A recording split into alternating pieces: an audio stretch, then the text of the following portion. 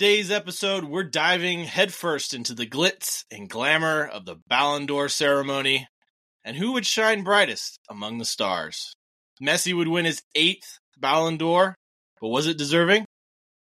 We would also see a battle between Premier League or England's Sharks and Minnows in the Carabao Cup, where we would have some upsets in this year's round of 16. And of course, you can't ignore the elephant in the room. What on earth is happening at Manchester United this season? Is it tactical turmoil, a crisis of confidence, or just bad ownership? So grab your favorite brew, settle in, and join us as we attempt to unravel the mystery behind the struggles of one of football's powerhouses. I'm Redbeard, joined by my all-time partner in crime, Targo. How's it going, guys? This is an all-new episode of Brews and Banter FC, and it starts right now.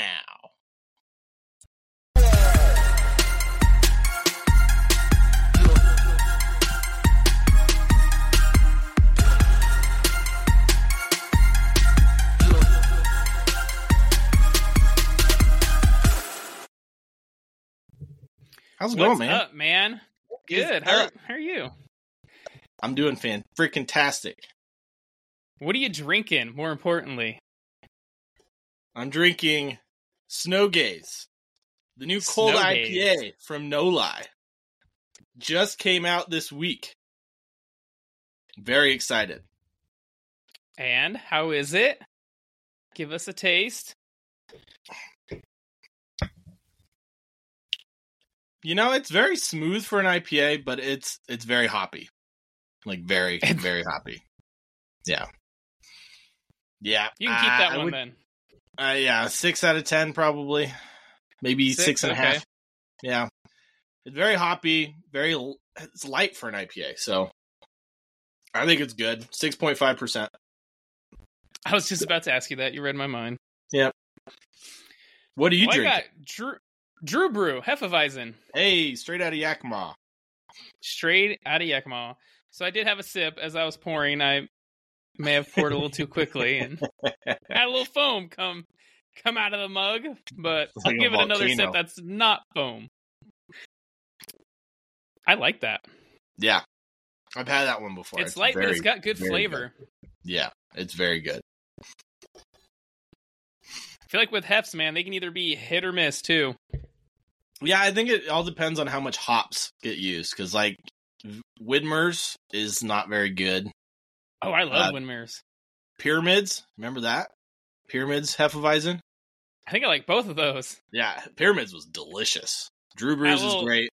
A little slice of lemon. Yep, right at the end. Picked it up a notch. I'd give this a solid 8. Yeah? Too bad you don't have a slice of lemon to put in there. Be all fancy. I am not fancy. I am not fancy. Like all those glitz and glam in Paris for the Ballon d'Or. We had it, man. 67th Ballon d'Or. Let's see who won, shall we? Yes, we should. All right. So we had the Socrates Award, which is basically like the humanitarian of the year. This went to Vinny Jr. for his work against racism and his work in education in Brazil. I guess he's invested almost 4 million euros into an education app for poor students in Brazil, which is awesome. Yeah. That is so good awesome. For him. And, I mean, you've seen how much work he's had in racism in Spain, especially. I mean, a lot of it's been thrown at him, but good for him. Yeah, it has. Even this year, got to get rid of that racism there in La Liga and every other league. Everywhere. You see it. Serie A. Moving on, we had the Copa Award, which is the best player under 21. Was there any doubts who this was going to? A little bit. A lot of people have said this was based on stats and trophies, you know, as far as Ballon d'Or awards. And if it goes by stats and trophies, Jamal Musiala should have won because he has better stats and more trophies. Well, it didn't go to him. It went to Jude Bellingham. I was just going to say, however, based on how the awards actually went, which was more play on the field than stats, Jude Bellingham deserved to win. So, but I think it's crazy that it's his third time nominated, but his first time winning. Like he's still only 20. It's nuts. That is nuts, man. Jude Bellingham's only 20. He's tearing it up at Real Madrid. Who knows what he'll win next? Maybe the big one, the Ballon d'Or. Sure, we'll get into that. We also had the Yashin Award for Best Goalkeeper. Emiliano Martinez coming out the winner in this one. I'm going to guess for his performances at the World Cup. Yeah. I mean, that's like the one highlight they played was a World Cup final. And I got to give credit to the cameraman on the Ballon d'Or presentation, because every time they played something that was slightly controversial, they'd pan right to like the people that would have the worst reactions. Like for this one, it was the save that he made in the World Cup final, and they immediately panned to Mbappe and Didier Deschamps. And both of them are just shaking their head and scowling. It was hilarious. So, yeah, he didn't get the warmest reception in Paris. Wonder why. You know, maybe because Argentina beat France and his kind of crazy antics. Yeah, I mean, I was very surprised, especially since this is actually voted on by the the writers of the French Football Association, I guess. But yeah, I mean, he got boos, man. Like, boos for a while. Like, Didier Drogba had to come out and say, hey, guys, give him the props he deserves. Because he got booed the entire clip of him saving Kolo Muani's shot in the final. A little salty, apparently, the French people still. Yeah. Do you think he deserved that award, though? No. I mean, for the World Cup performances, yes, but like there are much more deserving players. And I think Marc-Andre ter Stegen got robbed. He wasn't even in the top 3. What about Ederson, man? Won a treble. Well, we'll get to that in a little bit, but so I'm going to admit I'm kind of going to look like a little bit of a hypocrite in this episode. And it's banter, man. You speak your mind. Yeah, because I don't feel like Emi Martinez necessarily deserved this award, but there's a certain player who we've already mentioned, Messi, winning the Ballon d'Or. I feel like did deserve. So we'll get into that later, though. I don't know if that's hypocrite, though. Like, what did Emi Martinez win besides the World Cup? Nothing, because he plays for Aston Villa.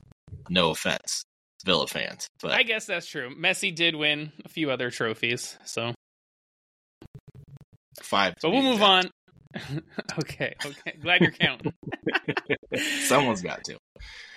We had the Gerd Müller Trophy, which is basically the striker of the year. The golden boot, pretty much. This went to none other than the robot Erling Haaland. First of his name, destroyer of defenses, scorer of goals, winner of trophies, breaker of records. No surprise and there. And then his team, Manchester City, was the men's club team of the year. Duh. Second year in a row. Pretty obvious. You win a treble, you're going to get club team of the year. Yeah, especially winning the Premier League and the Champions League. Come on. Yeah. The women's club team of the year went to Barcelona. Surprise, surprise. Again, they're the Manchester City of women's football. Yep. And then the women's Ballon d'Or, also no surprise, went to a Barca player. Spanish national team player, won the World Cup. Or the Euro. Aitana Bomani. Yep, she won it. Yeah. All right, but let's look at the big one, the Ballon d'Or. The one everybody pays attention to. Pretty much. So you have written down here, I thought it was interesting, some notable places. You know, Harry Kane had a fantastic season. He was 20th. Jamal Musiala was 26th. Jude Bellingham, 18th. Gavisha Kvaratskhelia was 17th. Antoine Griezmann, 21st. Benzema, 16th. And so then you had the top 15 here. So you had Emi Martinez at 15. Then it goes to Ilkay Gundogan, Yassine Bonu, Robert Lewandowski, Mo Salah, Luka Modric, Bernardo Silva, Victor Osimhen, Julian Alvarez, and then Vinny Jr. as number 6. Number 5, you had Rodri, then Kevin De Bruyne, Kylian Mbappe, Erling Haaland, and the big winner, Lionel Messi. Yeah. What are your thoughts on that list there? Do you think there should be any shakeups? Well, okay. So, yes, I think there should be. I mean, although it was an off year by his standards, Mo Salah still had 54 goal contributions, so 34 goals and 20 assists for club and country last season. That is the most behind only the top three, as in Mbappe, Haaland, and Messi. So I do have beef with this list, especially number 6, Vinny Jr. So you know I'm a big Vinny fan. I love Vinny but Jr. Number 6 does not deserve to be number 6. And he was hurt for a lot of last season. So that is one I disagree with. I feel like they did Harry Kane and Antoine Griezmann especially Harry dirty. Kane, 20th? Really? He had 50 goal contributions last year. 50. 20th. What? I guess that's where the trophies comes into play that you mentioned. So.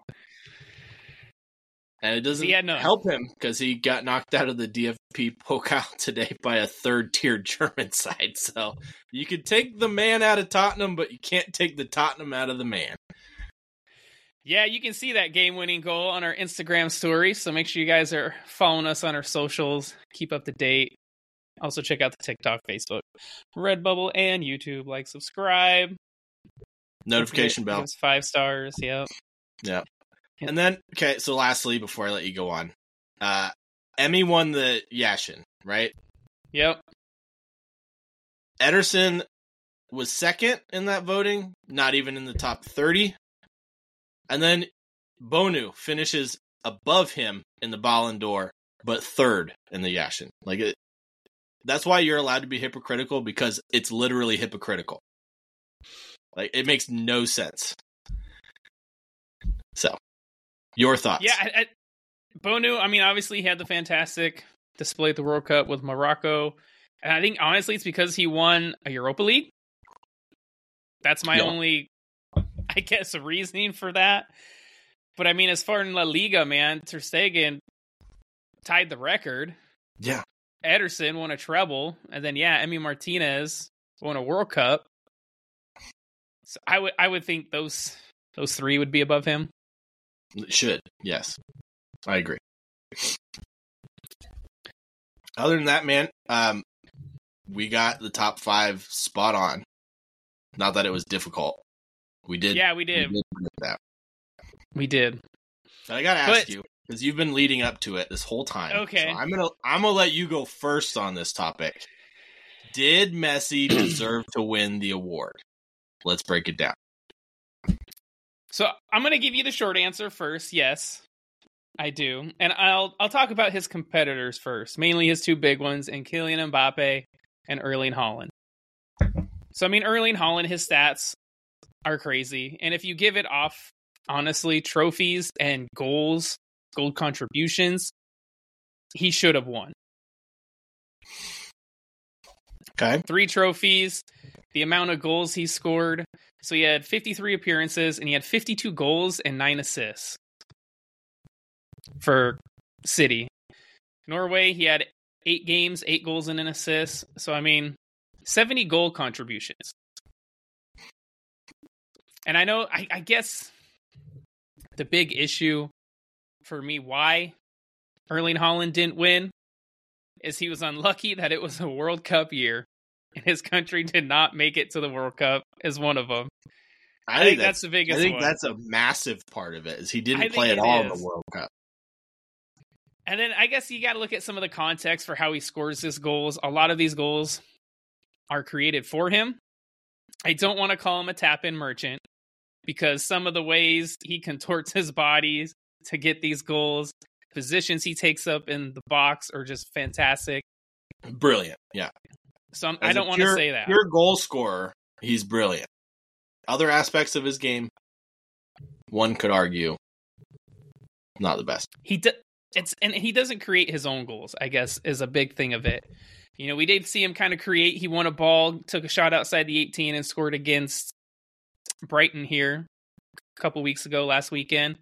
And so that was good to see. I love seeing Haaland win a ball, take a defender on a run, and, you know, take a shot from outside the box. I want to see more of that. He doesn't need to, though. Well, he doesn't when you have Kevin De Bruyne, Bernardo Silva, Jack Grealish. Julian Last year, he had Alvarez. Gundogan, he had Riyad Mahrez. Yeah. And so Rodri. he's got a stacked team around him. There's no doubt about really that. Does.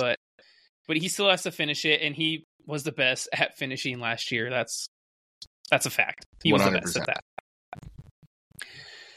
So I'll look at Kylian Mbappe next. I mean, Kylian Mbappe even had, I guess, better numbers, stats, if you want to say, than Messi at PSG. And honestly, he had the same amount of goals and assists at the World Cup, one more goal. I honestly think we would be having a different conversation if France wins that World Cup. 100%. Yeah, I think Mbappe wins the Ballon d'Or if he wins the World Cup. For Holland. It's not Messi is my point. It wouldn't be Messi. Yeah. And so let's look at Mbappe's stats, man. He had 43 appearances for PSG, 41 goals, 10 assists. At the World Cup, he had 8 goals, 2 assists. He was the Golden Boot winner. And not at the World Cup, he's had 6 appearances, 6 goals, and 1 assist for France. So, I mean, 62 goal involvements, man. That's a shit ton. Yeah. Yeah, especially, out of the 3 of them, he played the least amount of games. He did. And, I'm going to be honest, without either Messi or without either Mbappe, PSG don't win Ligue 1. Not with Neymar. By 1 point. No. I mean, Neymar was out for a majority of. Yeah. Well, that's what I'm saying. Season. Like, with Neymar or without Neymar. I mean, I guess we'll see this season. Yeah, and so that's with Mbappe, and I love Mbappe as a player, man, because he's different than Haaland. He will create his own goals. He will take you on the run. He will dribble past you. You don't see Haaland doing that so much at Man City. And so that's why I like Mbappe. But again, I think if France wins that final with him scoring a hat trick in it, hard not to argue against that. Yeah. 100%. And plus the numbers he put up for PSG. That also might be something that goes against him, right? Because you got Erling Haaland, who got this team around him that's star-studded. And then you have Mbappe, who has Neymar and Messi alongside him. I mean, you still had Marquinhos, Donnarumma, Sergio Ramos. I mean, there's still some big names at PSG. Oh, 100%. 100%. I'm just saying. They don't have Pep Guardiola is the thing. Yeah. Well, they don't have a coach that sticks around for more than a full season, so. No. But, let's get to the big man. The guy who won it, Lionel Messi, his 8th Ballon d'Or. And I'm going to be honest with you. He definitely won this because of the World Cup performance. Carrying that Argentina team. And looking back on it now, that Argentina team, man, they had some players that were not performing known as superstars. Well. Lautaro Martinez or even known probably superstars, man. Lautaro Martinez had the worst 7 games I've ever seen him play. And that's why Julian Alvarez came in partway through. And then same with Enzo Fernandez. Hadn't seen much of him at all. I mean, he plays for Benfica, so he's still playing in a, good team in Europe, but he really burst onto the scene, I would say. And Rodrigo de Paul also had a great World Cup. Yeah. But again, these aren't household names. Like an Mbappe, a Neymar, a Messi, or even that France national team with Griezmann, Ousmane Dembele, Kingsley Coman, Olivier Giroud, Tchouaméni, who was playing for Real Madrid, Hugo Lloris, Rafael Varane, Upamecano, Theo Hernandez. Yeah. I mean, we can keep going. It's the whole lineup and the bench, honestly. So I would definitely say, I mean, obviously looking at that Argentina squad versus that France squad, France had the better players. Oh, yeah. But let's go over Messi's stats. So at that World Cup, in 7 games, he scored 7 goals, had 3 assists. He won the Golden Ball, which means he was the best player in the tournament, which he was. His dribbling, his creating goals, the guy was spectacular in that tournament. For PSG in all competitions, he had 41 appearances, 21 goals, 20 assists. So out of the 3 players, he was the only one to get double-digit assists. And besides the World Cup for Argentina, in 8 games, he had 11 goals, 4 assists. And then might as well mention Inter Miami, where he had 14 appearances. He had 15 goals, 5 assists. I'm only putting it on there because when they tallied up his stats for the Ballon d'Or, they put those stats on there. So, apparently it went all the way through the MLS season. So, because it started in the middle of last season. Okay. And so, like I said, he was no slouch.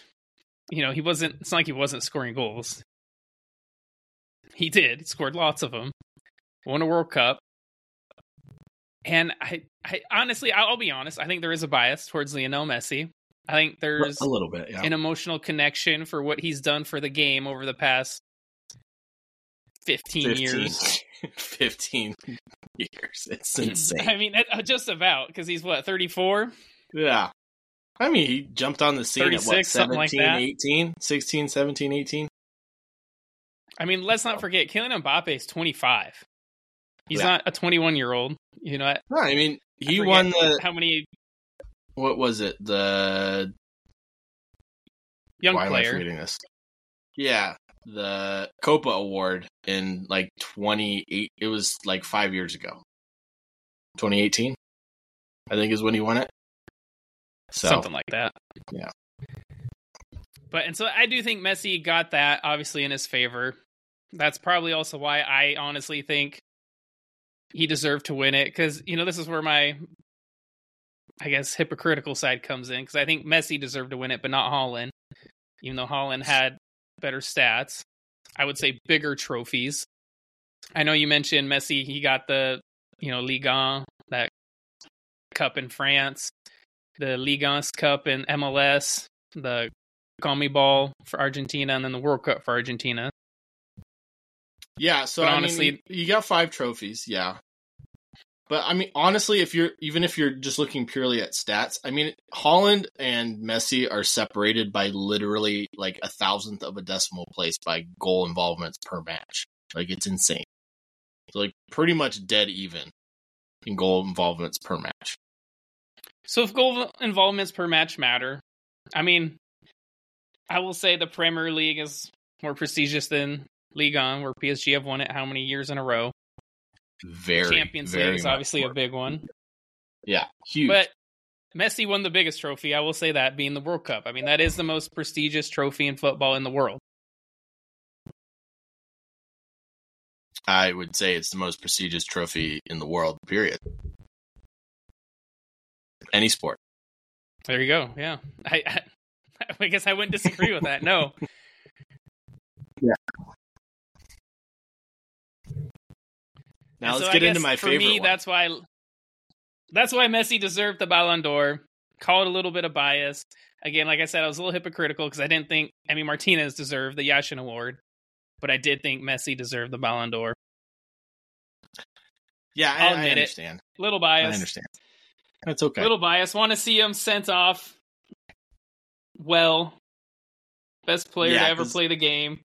I don't think that he'll ever win another one, especially playing in the MLS. But no, I mean, speaking of MLS, I mean, for all you Ronaldo lovers out there, because I know there are some, and there are some that would argue that he should have been at least in the top 5 for this. Oh, dude, we're getting comments on our socials. People saying he should win. Okay, well, let's go with Ronaldo scored 1 goal for United and 1 goal for Portugal in the World Cup. Dropped by both teams, might I add you.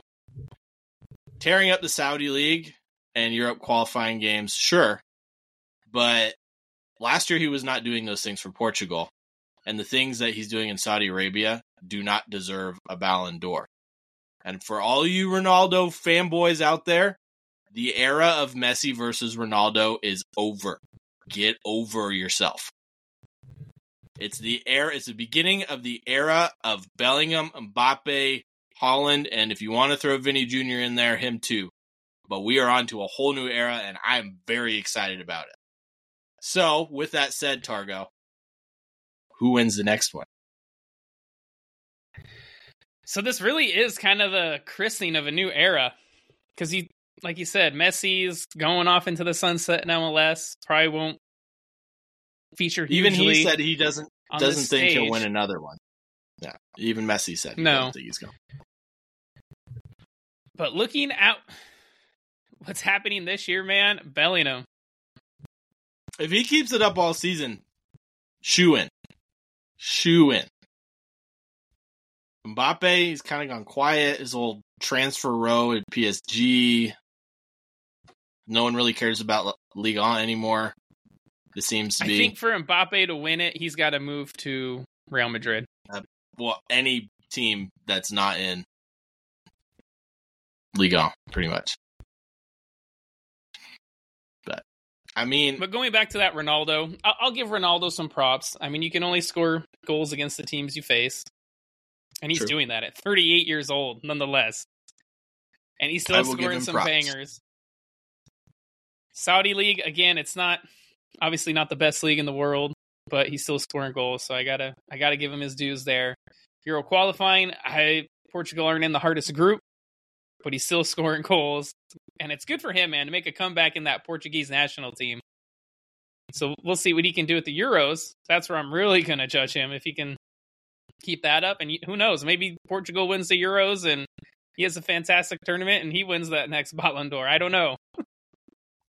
I think if he does, he'll at least be in it with a shout, right? You can't deny him that. But I don't think Messi makes it into the top 20 next season. Not playing in MLS, no big major tournament for Argentina. They might have the Copa America in the summer, but, I mean, okay. They do, yeah. It's them or Brazil. Win it every year. Whoop-de-doo. So, all right. I got to ask you one more question before we move on to the next thing. I just want to talk about the thoughts on the credibility of the Ballon d'Or, right? We know that everybody that votes on it is actually a journalist and not a player or a manager. Thierry Henry brought up a good point, as it's only voted by journalists, but not by players, and it needs to change to gain its credibility back, because the FIFA Best Awards have risen more to prominence of late. But do you agree with Thierry Henry's statement? 100%. Okay. Would you change it? I do agree. I mean, we've seen some robberies for this award. You know, some people would argue Erling Haaland got robbed for this award. Lots. Not the players, but lots of fans. Yes. Well, lots of fans, and I would guess some players. Some. Most of the big name players that got interviewed all said Messi should win it. So FIFA conspiracy. There's probably a bias there too. Let's be honest. I mean, there probably is. But then you have previous years, you know, why they didn't have it in 2020 for Robert Lewandowski to pick up his award. I don't know. We played football. Yeah. You could award it to him virtually. I understand we were in COVID, but shouldn't stop you from awarding it. I would also argue that in 2021, maybe Messi didn't deserve to have it then, and it could have gone to Lewandowski. I definitely think Lewandowski deserved to win that one. I mean, that you go down the list, right? I mean, just starting from 96, R9 should have won it. 96, 2000, Totti should have won it. 2001, Raul should have won it. 2003, you know my hatred of the selection of Nedved over Pavel Henry. Nedved, man. 2004, even Henry when Cannavaro won it. Yeah, Deco in 2004 when he won 4 trophies for Porto.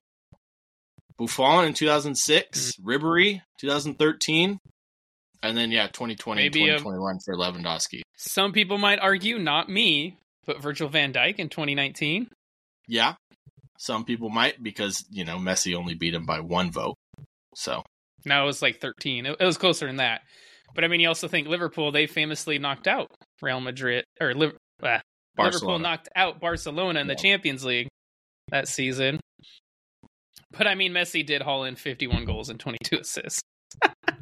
It's unreal. It's the consistency for me, man, with Messi. Just constantly putting up double-digit goals and assists every year. It's almost like every year it's over 20 of each. And 20 assists, constantly, is unheard of. Let us know what you guys think.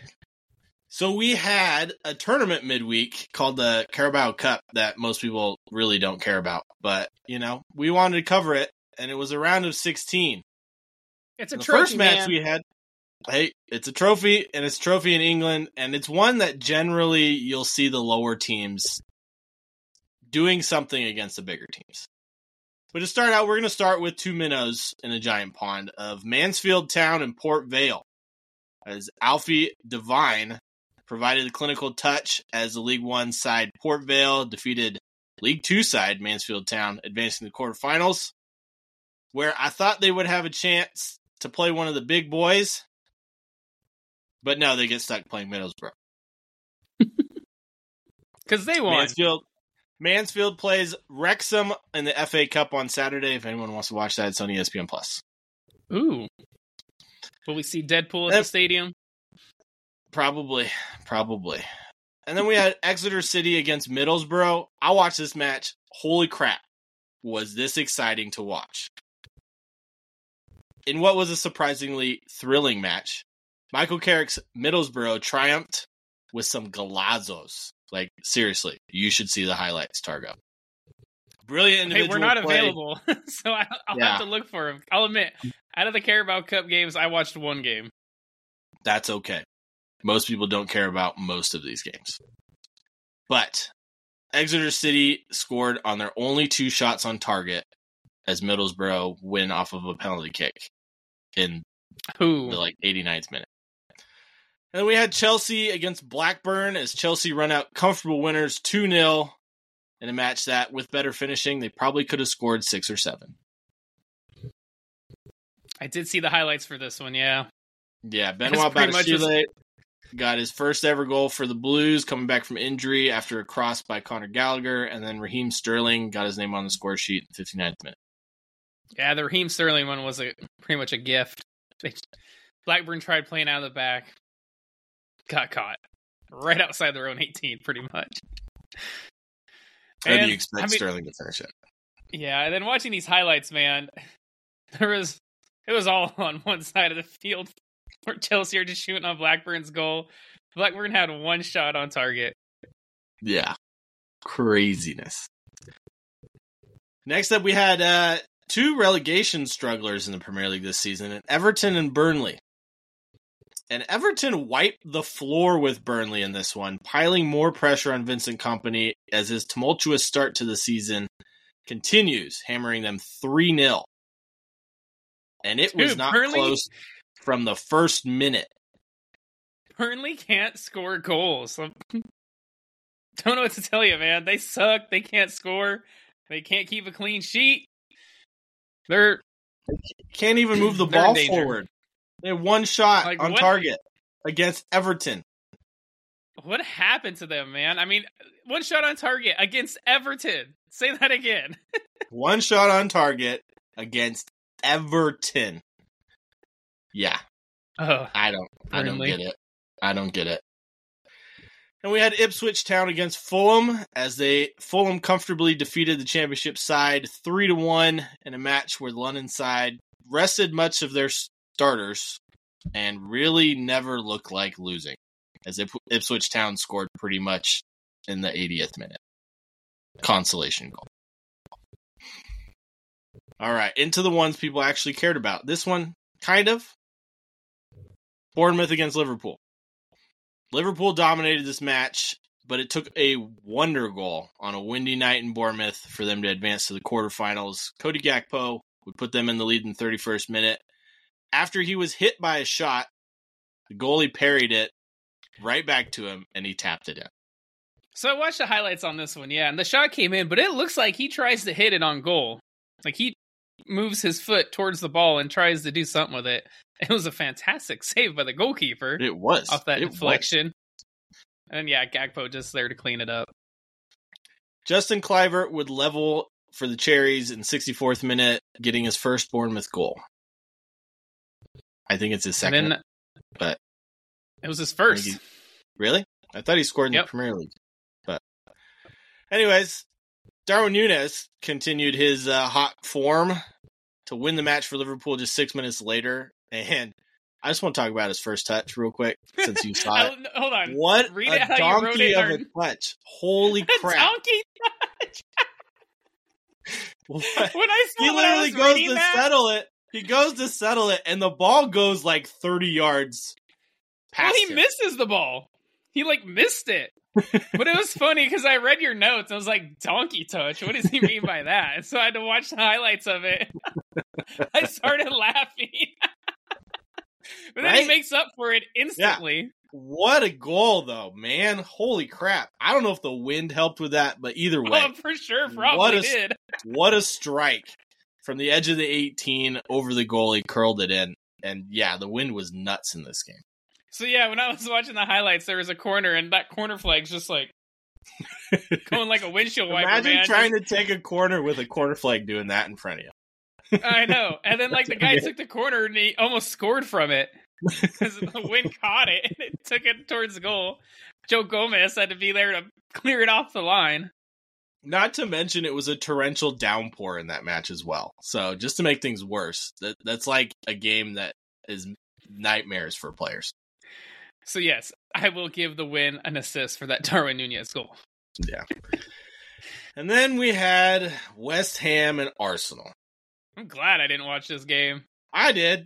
And I'm glad that it's over. Because for the third year running, Arsenal would let in 3 goals to be eliminated from the Carabao Cup. Remember Nottingham Forest in the all-white jerseys last season, 3-1 to Brighton. This year, 3-1 to West Ham. And quite honestly, it probably could have been 3-0 if it wasn't for a piece of Odegaard magic, I guess. It was a great finish. Last kick of the ball, yep. Yeah, literally the last kick of the game. West Ham would take the lead against the run of play through a Ben White own goal in the 16th minute. Jared Bowen hitting in the corner, forcing him to try to head the ball clear, but he knocked it into his own net. So for context, West Ham had 0 shots on goal up to this point, but we're up 1-0. How about the foul, though, on Aaron Ramsdale, if you saw it? Soft. It was soft. I wouldn't. Thomas Souček Ben White was literally done better. That I agree with, but that's the big problem. Thomas Souček was literally holding on to Ramsdale's jersey, preventing him from moving. It wasn't that tough. Unfortunately, there was no VAR in this match, as there's no VAR until the semifinals. But let's be honest, VAR probably would have missed it anyway, so it doesn't really matter. There you go. It doesn't matter. West Ham, yeah, they went into the half with a lead. 0 shots on goal, 0 shots period, and Arsenal had every right to feel upset about it. However, they didn't do anything to help it. Down. As West Ham would go 2-0 up in the 50th minute, after a wonderful 60-yard cross, finds Mohamed Kudus, and probably the best accidental touch I've ever seen, sets himself up for a wonderful finish. If you watch this replay, it literally hits one foot, goes under the other foot, and then comes back across his body. Like, he definitely didn't when I saw that. When I saw the replay, I was like, oh, wow, what a fantastic. Like, it almost looks like he hits it with his outside of his left foot to cut it back inside into the goal. That's what I thought. And then you see the replay. His heel on his right foot. It goes under his left foot. Sets him up perfectly. And he just he finished it nicely. Great finish. Yeah, right through Gabriel's legs. And then to make matters worse for Arsenal, the Hammers would make it 3-0 when Jared Bowen unleashes an absolute thunderbolt that goes straight at, well, essentially over the top of Aaron Ramsdale's head, but he can't do anything about it as he tries to save it, and it still goes in the net. So it took a little deflection off, I think it was Kivior, but Ramsdale, dude, got a solid palm to this ball. Solid palm, and it goes through. Yeah, it was an absolute question marks, man. Question marks. But I mean, he hasn't played in 2 months? Again. Well, he'll play here in a couple of weeks when they play Brentford because David Raya can't play. That is true. As we said earlier, substitute Martin Odegaard would get one back with the last kick of the ball, but honestly, Arsenal were poor going forward, and West Ham were absolutely clinical. I mean, do you want to talk about the lineup? Fabio Vieira, sure. Kai Havertz. Kai Havertz only playing because Emile Smith-Rowe pulled up with a knee injury before the game, as he was named in the original starting lineup. Yeah, Reece Nelson on the right, Trossard on the left, Eddie Nketiah, who, I swear to God, Eddie Nketiah is a great player, but what he does is, like, he tries to get a power-up. Like, he sucks for a really long period of time, and then all at once, he's absolutely magical. Because So in here's this what I would match, say. I would say he's a he's frustrating player. 100%. He's a very frustrating player. 100%. Because there's times he's good, and then there's times sometimes maybe good, sometimes maybe shit. What he frustrates me the most on is his pressing, because it's like half-assed. He never actually sprints at a defender. You watch him versus Gabriel Jesus, man. You're too used to him. I'm used to all of Arsenal's front line, and then you get Nketiah in there, and you're just like, well, whatever, I guess we're not pressing today. I blame it on those hideous jerseys. I want to laugh. I do. Well, let's move on to another game. I'm afraid I'm going to sneeze, yeah. So that we had also Newcastle. Probably make you laugh. Yeah, Newcastle against Manchester United. A repeat, man. Repeat of the final. Rematch of the final. United made 7 changes to their starting lineup. Newcastle made 9 from their teams on the weekend. In a match Manchester United probably couldn't afford to lose, they went from bad to worse, losing their second straight home game. 3-0. 3-0. This is the game I watched. I watched this one. You weren't disappointed, because Newcastle would find their opener through substitute Miguel Almiron in the 28th minute, as he was subbed on in the 5th minute, after a wonderful run by Livramento. Oh, dude, this Livramento run was not fantastic. It was fucking spectacular. Yeah. So he steals the ball off Garnacho, gets past Garnacho and Reguilon, and then who does he go past in that midfield? He goes past another 2 players in that midfield. Mount, and I think the other one was Lindelof, but yeah. Goes past Mount, makes him look slow, and then plays a beautiful ball to Miguel Almiron, who has a great first touch, and then just sliding, lifts it over Onana. Yeah, great goal. Yeah. Dalot definitely got caught ball watching, though. Like, he's jogging back, and then you see Miguel Almiron sprinting behind him, past him. If he would have just, like, sprinted versus jogged, he would have intercepted that ball, but... Oh, you mean paid attention? Yeah, paid attention. There you go. Lewis Hall, we get his first goal played defense? A defender played defense? I don't know. That's a good one. We'll get into that later. Lewis Hall will get his first goal for Newcastle, piling on more pressure to Erik ten Hag, making it 2-0 just 8 minutes later with a wonderful volley. That was a good volley. Mm-hmm. And then on his return to the starting lineup, Joe Willock. Go, my man. Who make it 3 for Newcastle with a delightful finish after Joelinton caught Amrabat on the ball. Joe Willock would pick up the ball, dribbling unchallenged, and place it into the bottom corner, surrounded by 5 United defenders. Bro, he dribbled like 30, 40 yards. Like, he dribbled from the pretty much halfway line to the top of the 18. Nobody even pressed him. No one tried to tackle him. You just see the United defenders essentially like this. He runs past them, and they just go like this, and then in the back of the net. Pass it into the back of the net, too. Beautiful finish. Near post as well. Yeah. Just as United were finally starting to get some momentum, too. Like, it looked like they were almost about to start creating some chances, and then they get caught.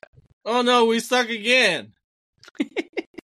It pretty much sums up United's season. Though much changed, United probably looked worse in this match than they did against City, and they could not create anything, having only 2 shots on goal. So, and like one of them was like a Mason Mount. It was a decent shot, but he was all of like 30 yards out. Yeah. So we got quarterfinal fixtures as follows. Everton host Fulham, Chelsea host Newcastle, Port Vale host Middlesbrough, and Liverpool host West Ham. Bro, Newcastle. They have to beat Man City. They beat Man United. Now they got to go to Chelsea. Watch, they're going to face Liverpool next. at least for the Chelsea match, it's an easier opposition. I don't know. Than City. I won't say that for Man United. Anyways, with that, Targo, let's talk about Man United since we're on the subject. What is going on with Manchester United, man? I mean, for us Arsenal fans, it's kind of fun to watch. But if I was a United supporter, I would be so sick and tired of just watching this team, the ownership, the management, the players. I mean, all of it. The recruiting. I would be mad at the recruiting, man. The club right now is rotten. I know we've both seen Stranger Things, but you remember the first season when like the pumpkins rot? And like half of the pumpkin's still there, but the rest of it's rotted. That is Manchester United right now. I think that's season 2, but okay, maybe it is season 2. I should know. I'm watching it currently for like the 8th time, so maybe I should get that right. But you are right. Anyways, they've lost 8 of 15 games in all competition this season. That's more than 50% of their matches. Well, let's take a look at them, man. We'll start from the top to the bottom. Although when I say top to the bottom, for some reason I think of a pyramid. I don't think this is like a pyramid situation, though. I think this is a full circle, man. I think this is more like a full circle where it all comes back around. You know, you have the ownership, the management, the players, and it just kind of all goes back. It's a vicious cycle. Yes. It's a vicious cycle. That is football. So let's start with the ownership, though. It's the Glazers. What's going on with the Glazers, man? Once they're in debt, are they going to be bought? Are they not going to be bought? Yeah, I mean, or I guess sold and then bought. Every time any sort of like takeover talks of any sort come around, it's like they're tiptoeing around the situation. Like, oh, I don't know, maybe it's a good deal, maybe we should take it. Or I don't know, maybe we should rethink it. Let's restructure it. I don't know. Wishy-washy. It's all wishy-washy, man. Very. They're over £1 billion in debt. I mean, they're rumored to be selling 25% to Jim Ratcliffe, but that was like 2 weeks ago for $1.3 billion. Is it ever going to happen? Like, I know these things take time, but I think it needs to happen, honestly, because there's talks 100%. About, you know, previous podcasts you guys should check out. We talked about the whole Jim Ratcliffe situation and how we think he will shake things up there and become the new, what's the word I'm looking for? Like not sporting director, but he's going to take over. Director of football operations. Yeah, football operations. He's going to take over the football operations away from the Glazers, which I do think is a step in the right direction if that happens. Yeah. Because honestly, it can't get any worse. And, you know, I've heard the argument, okay, past the Jim Ratcliffe part, that the Glazers don't spend money. Yes, they do. Because since Sir Alex's retirement, they've spent over 1.1 billion pounds on 60 players since 2013. City net spend, that is a net spend, by the way. City's net spend is 732 million over the same time period. And people say, oh, City spent all this money on players. Well, United have spent pretty close to double that with net spend. I mean, without it, I think they're like 200 million off where City spent 1.2 billion, 1.1 something billion. Anyways, but just look at the players that City has bought versus United. Honestly, just look at this year, man. Who did City bring in? They brought in Jeremy Doku, Josko Gvardiol, and Mateo Kovacic. They look like fantastic. Well, I would say Kovacic, I think, is more of a bench player again, but Doku and Gvardiol looks like a defender, fantastic. And Doku, as you say, is lightning in a bottle, man. Yeah, it's like kissing the spark plug. Let's see who did United bring in. They spent how much on Andre Onana? Was it 45 mil? You know how much Spurs spent on Vicario? 13 mil, if I'm not mistaken. 16, yeah. 16. So, I mean, okay. Onana will give them a pass. He had a fantastic last year. Okay, so then they went and bought Rasmus Højlund. How much did they spend on him? Was it 60 mil? 80 something mil? Like that. I think it was 80. On a young, unproven striker. I will say he does look like a talent. He does look like a promising talent, but not what they need right now. They got Mason Mount from Chelsea for 60 million. Mil. Where's he play? Who knows? Where he is playing now isn't working, or what his role is in that team isn't working. Unknown, actually. Yeah, And they then got Sofiane Amrabat on loan. I think he's on loan along with Reguilon on loan. On loan. And Johnny Evans on a free. So they spent all that money on those players. Yeah. It's just, again, bad recruitment, man. Bad recruitment. Yeah. It goes back to those football operations. Right? And, you know, as Arsenal fans, right, we went through this too. We did a couple of years ago under Unai Emery and start of Mikel Arteta's reign. Lots of deadwood in the dressing room. Players having off-field issues. High wages. High wages. Coaching looks tactically inept because of it. Ownership group that pays no attention to the supporters and won't invest in the squad, staff, and facilities. Well, the difference is Arsenal hired Edu and Arteta, cut their losses, let players go for free or for minimal fees, cancel their contracts. After the whole Super League debacle, Josh Kroenke took the reins, more hands-on approach, put trust in the staff, and hired for the future of the team as a sporting project. So again, full circle, right? What has United done? They've not done anything but send absurd amounts of money for players. Most of them that are the problem, player-wise, still there, and they're not refreshing the squad.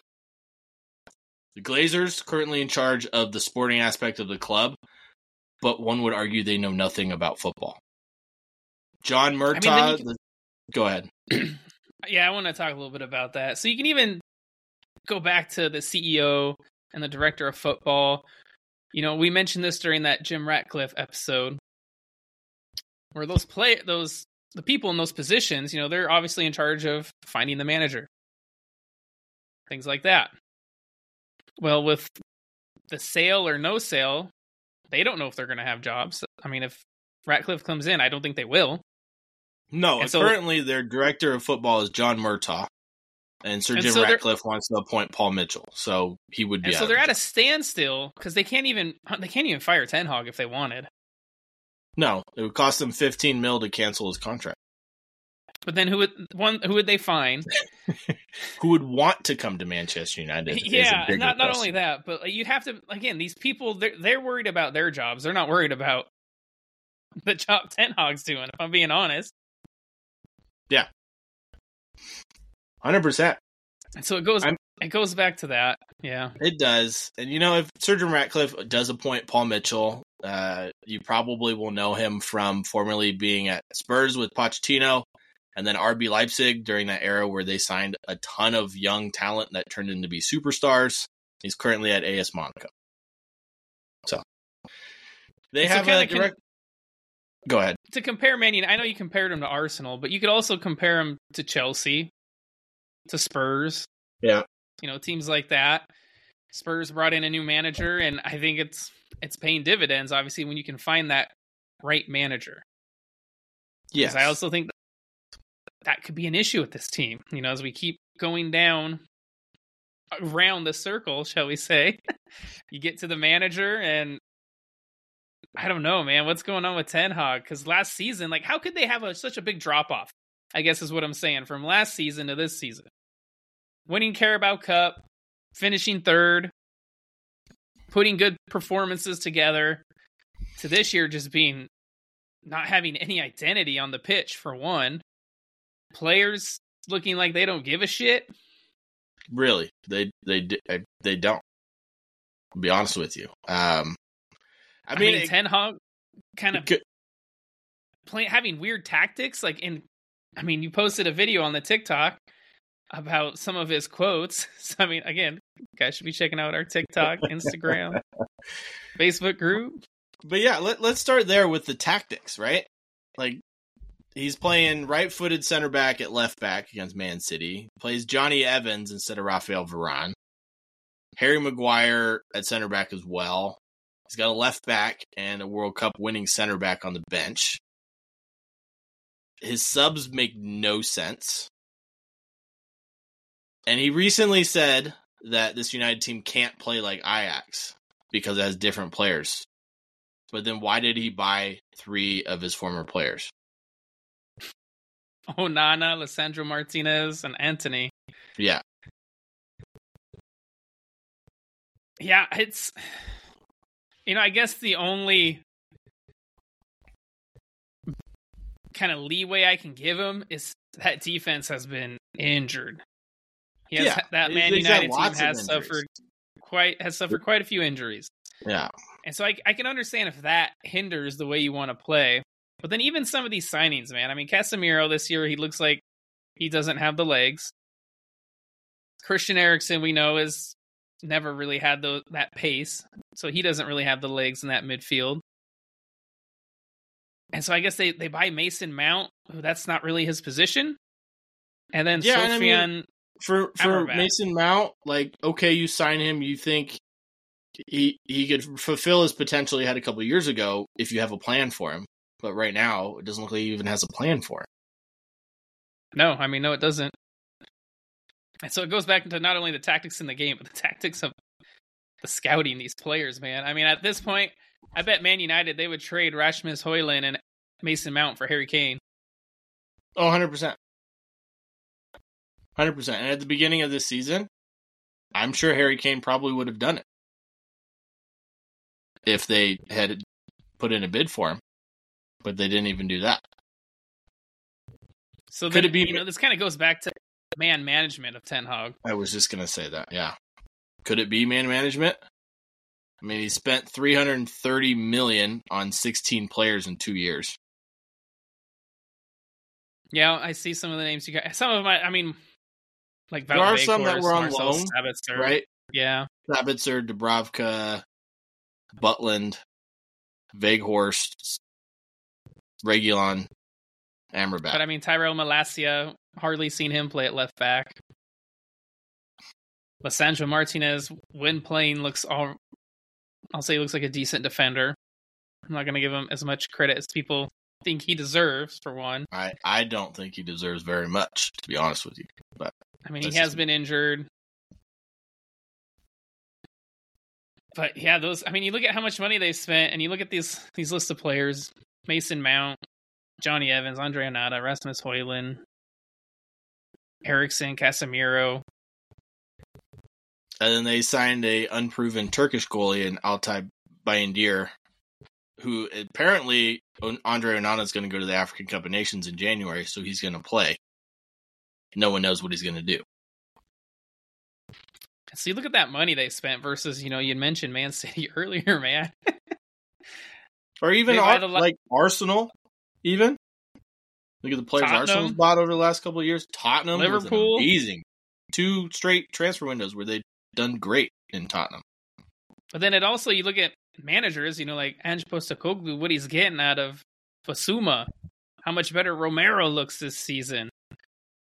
Switching Son to that striker role. And so we talked about management. It's up to I guess this is another question I have. Is it up to the manager to get the best out of his players, or should players just be performing at their best no matter, who's there?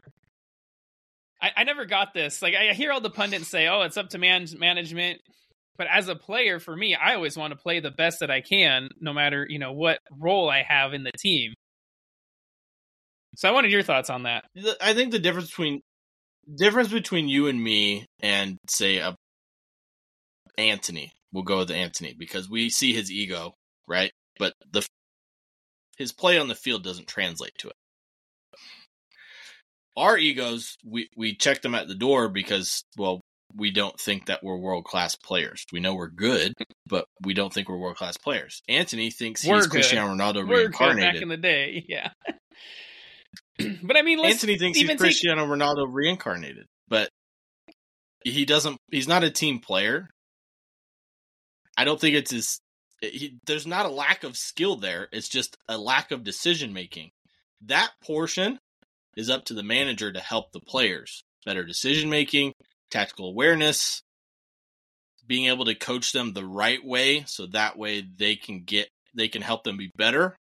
Ten Hag has not done that, but you're right to a certain extent. The players should be trying their hardest on the pitch, no matter if it's practice or in games, all the time.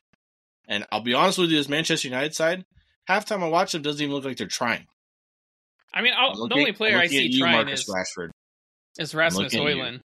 Yeah, and it's sad because he's got so much potential. And yeah, I would love to see a good Manchester United side. The more good teams there are in the Premier League, the better it is for the rest of the Premier League. The more fun it is to watch. Watching Manchester United suck is not fun to watch. Unless you're a Manchester City fan, but they don't really have any fans. So I think we're, at least at that level, it is up to the manager.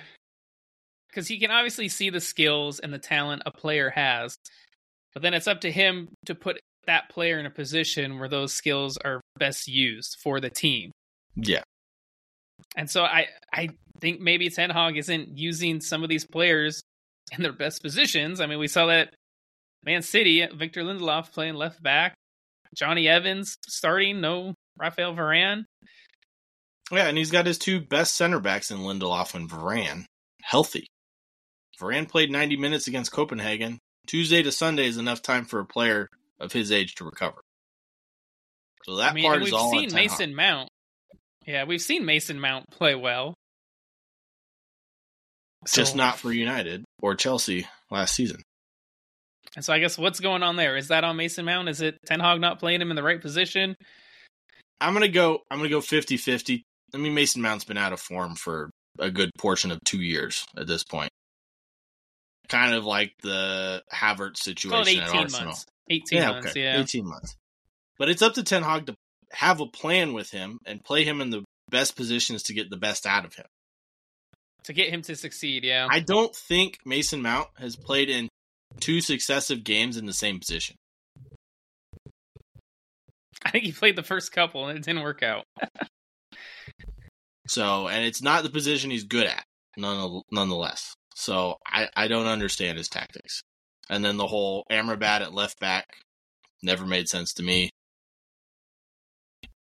But we go on for hours about that. And while we're on that topic, could it be the dressing room? How about the current players? And we could start at the top of that food chain with the captain. Is Bruno Fernandes the problem? He's not a captain. You know, obviously what we see on the field, him pointing at players, throwing his hands up, complaining, whining, that's not captain material. I mean, you want a good captain, man. Carlos Puyol. I remember someone celebrating a tackle, he pulls him by the shirt, yells at him, says, "You get back into position." It was PK, yeah. I think it was PK got hit by something from a stand, and PK's kind of holding his head and about to go down, and Puyol just lifts him up and says, "No, keep playing. Get back to it, man." Yeah. And so obviously that's one of the top-notch captains. You think of other great captains. John Terry was another fantastic one. Roy Keane, yep. Wayne Patrick Rooney. Vieira, all those. Yeah, I mean, you could go down the line of Manchester United great captains as well. But then if Bruno Fernandes, Johnny Evans, yeah, Bruno Fernandes if he's not the captain, who is? Casemiro, Marcus Rashford. I would not put Marcus Rashford as a captain. No. For this game in the Carabao Cup, Casemiro started off with the armband, and then got subbed off at halftime, and it was given to Lindelof, and then when they're 3-0 down, Bruno comes on and he gives it to Bruno. I don't think there's any real leadership on that field. Maybe that's part of the problem. I mean, Casemiro maybe, Rafael Varane maybe. I mean, your default should be your goalkeeper, but you just signed Andre Onana. You can't make him the captain right away. Give it back to Harry Maguire. Why not? Why not? They were in a better position when he was captain. Right? So I agree with Roy Keane that Bruno is the last player on that squad that I would make a captain. His antics on the field literally bleed into the other players. You see, the more he throws his arms up and whines and cries and flops, the more everybody else does it. So he is not, in my opinion, captain material, and it is part of the problem. And it's going to influence, young Palestri and Garnacho and Hannibal, all those players. Yeah, and you saw it in the game against Newcastle. Like Garnacho threw his arms up half the game. So yeah, I mean, let's look at the players inherited by Ten Hag, right? You got Tom Heaton, Lindelof, Maguire, Varane, Dalot, Luke Shaw, Aaron Wan-Bissaka, Bruno Palestri, Donny van der Beek, Scott McTominay, Martial, Rashford, Garnacho, and Sancho. Players he bought: Bindier, Onana, Evans, Malacia, Reguilon, Martinez, Amrabat, Eriksson, Casemiro, Mount, Holland, and Antony. Højlund. Thank you. I was going through that as fast as I could. I mean, a lot Eriksson of dead wasn't wood terrible. He was free. Casemiro, I think they spent 40, and he looked at the time fantastic it was a great last season. He looked fantastic last season. So I don't know why he's all of a sudden regressed so much. For United to get into the Champions League last season and play as well as they did with the crop of players they have, I'll be honest with you, 40 million well spent. It was 100%. Højlund, again, at least he hustles, he tries. You can see the desire when he plays versus, Martial, man. When I was watching Martial in that Carabao Cup, oh my gosh. I remember when Arsenal were linked with him, and I was like, thank God they did not buy this piece of trash. He is terrible, man. He is so lazy. So lazy. Yeah. I mean, Amrabat's looking like an okay signing. He's a little slow for the Premier League. He's a little slow, which is, I question that signing when you have legs in Casemiro and legs in Eriksson. So you're going by more heavy legs. Yeah.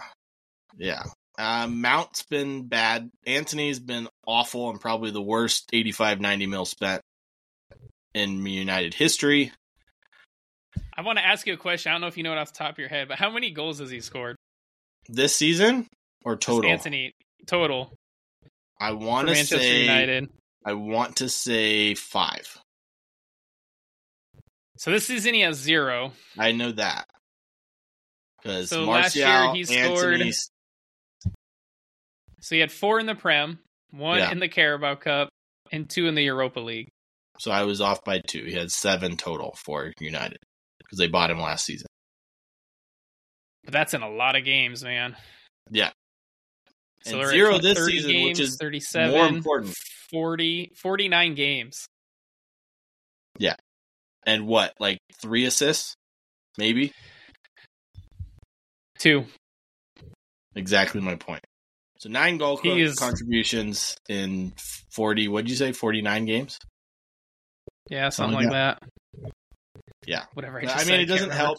It doesn't help that United's entire front line, their entire front line, wingers and strikers, have literally scored 1 goal and 1 assist, and it comes from 1 player. Marcus Rashford. In the Premier League, that is. Yeah. Like, that's insane to me. That their entire striking line has the same stats as Kai Havertz this season. So would any Man United players get into a top 6 team right now? You think of Chelsea, Liverpool, United, or Man City, Tottenham, Arsenal. Are you considering Chelsea a top 6 side? It's been a couple years. I'll consider them a top 6 side, yeah. I would go Liverpool, Newcastle, Brighton, City, Arsenal, Tottenham. I'm not missing anybody, right? Okay. Maybe Højlund gets into Newcastle, maybe on the bench. I don't think so though. I don't think so either. Maybe Liverpool, Brighton, maybe Brighton, maybe Arsenal. The other teams, I don't think he gets in. I think at this moment in time, right now, not including potential, I think Eddie Nketiah is a better striker than Rasmus Højlund. I don't think he would get in a Villa. And he's a backup at Arsenal. I think if you take his attitude and antics into account, no. If you take that out of it, Yeah, he probably gets into Liverpool, Brighton, Newcastle. And I think that's probably it. I don't. Well, you've seen what Maybe Bruno even does Arsenal. out of that number Bruno, 10 Odegaard, position, Declan Rice. and he's awful. So no, I don't think so. You think a fully healthy Arsenal squad, you're putting Thomas Partey there, and there's no way Bruno starts in a more of a deeper role than Thomas Partey. Rashford, when he's in form, probably quite a few teams. Yeah. But right now, I don't even know if he makes it into like a top half side. Maybe, I didn't think he makes it into Chelsea's side. I'm trying to think of the other teams that I haven't listed in the top half of the table. Brentford, I guess. United. That's why I think he should be benched. No, not at the moment. Villa.